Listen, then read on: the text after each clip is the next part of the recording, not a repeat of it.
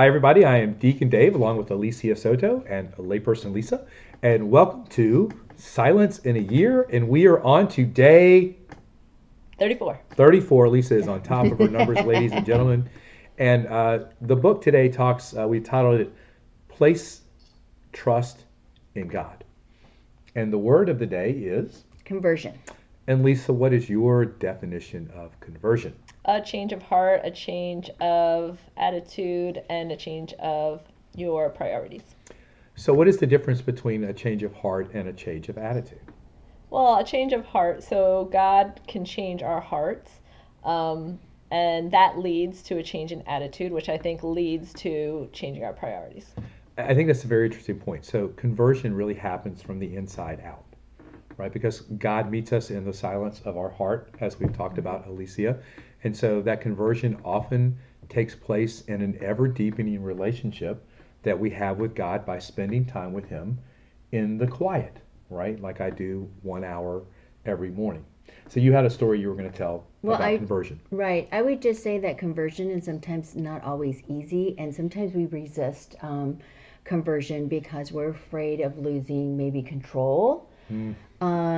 Or, we have all this useless chatter in our mind about how maybe we're not worthy or we can't do it, or, who do you think you are that you're going to be able to make that change? You've been this bad person all along, type of thing.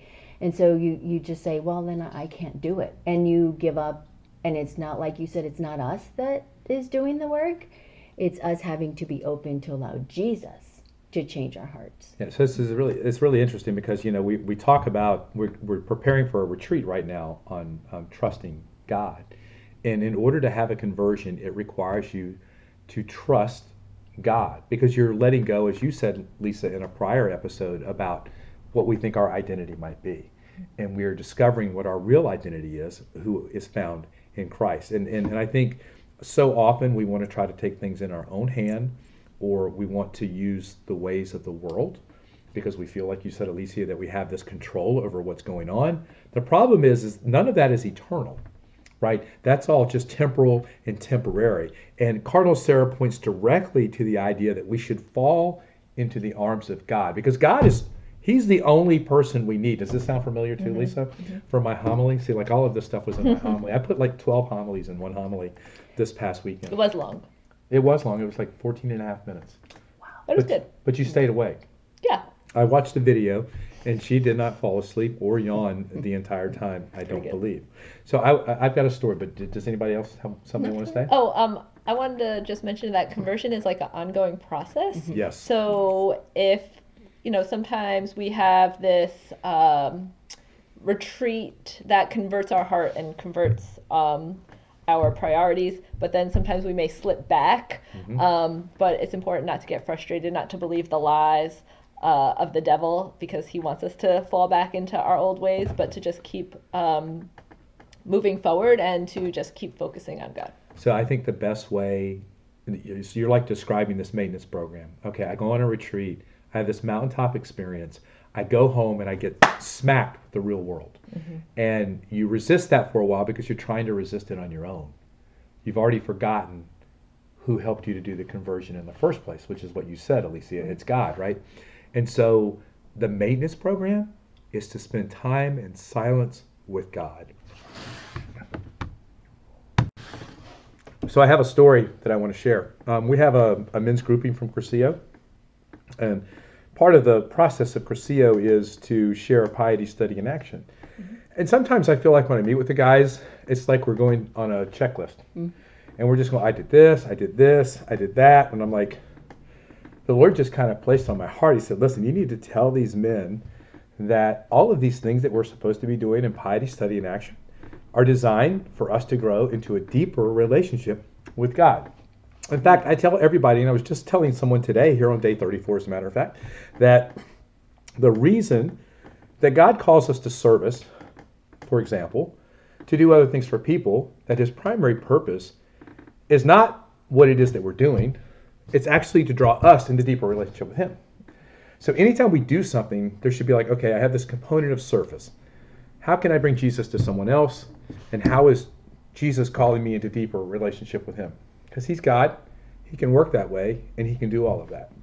So when we begin to put everything in that framework, right, the conversion, okay, is also maintenance that way, right? Because we're not just doing things. We're doing them with the recognition that we are either or both drawing someone closer to Jesus, while at the same time Jesus is drawing us closer to him.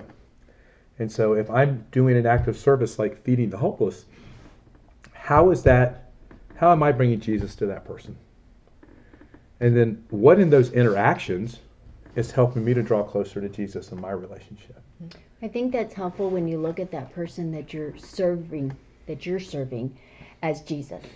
Right. Because if you see the face of Jesus in that person that you're helping, whatever it may be, then that draws you closer to Jesus. And that person, you draw that person closer to Jesus by being in service to them. No, I love that, because so now you're actually fulfilling what I said about how Jesus is drawing you closer to himself, because that person you're now serving is Jesus. I like that. Lisa, what are you thinking? It comes down to intentionality.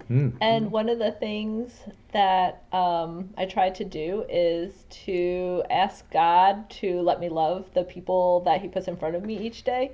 So I think that can kind of help us see Jesus in others, or maybe be more willing to step out in discomfort and help someone, or kind of pray for them if we feel like they or if they ask for prayer, or if they seem to be having a hard time. Yeah, so often we can pass by those opportunities, which are opportunities to convert their heart, but also to convert and change who we are. That's an excellent point. Anything else? All right, let's close in prayer. In the name of the Father, and of the Son, and of the Holy Spirit. Amen. Amen. Lord, we know that you have an entire lifetime to continue to draw us to yourself. Help us to continue to keep our eyes open to the many ways that you seek to encounter us and other people in situations, knowing not only do you want us to serve others, but that you want to draw us into deeper relationship with one another. Lord, we'd also ask for the gift of patience for those people in our life who we so desire that their relationship might be closer with you, and it's not. That we can pray, that we can do the things you call us to do, but that ultimately their journey with you is between them and you. And so, Lord, give us the prudence, the patience, and the understanding to do what we can, and then to leave the rest to you. Lord, continue to change our hearts each and every day. I ask that you bless everyone in the name of the Father, and of the Son, and of the Holy Spirit. Amen. And before Alicia tells me that I forgot a takeaway question, I will do a takeaway question. Okay. Have you been on a retreat? Here at the St. Clair of Assisi Retreat Center, we offer retreats all the time. As Lisa suggested, it's an excellent way to maybe have a change of heart. And many people come on retreats not knowing what to expect, not wanting to come. And the Lord manages, he's the Lord, to intersect them right where they are.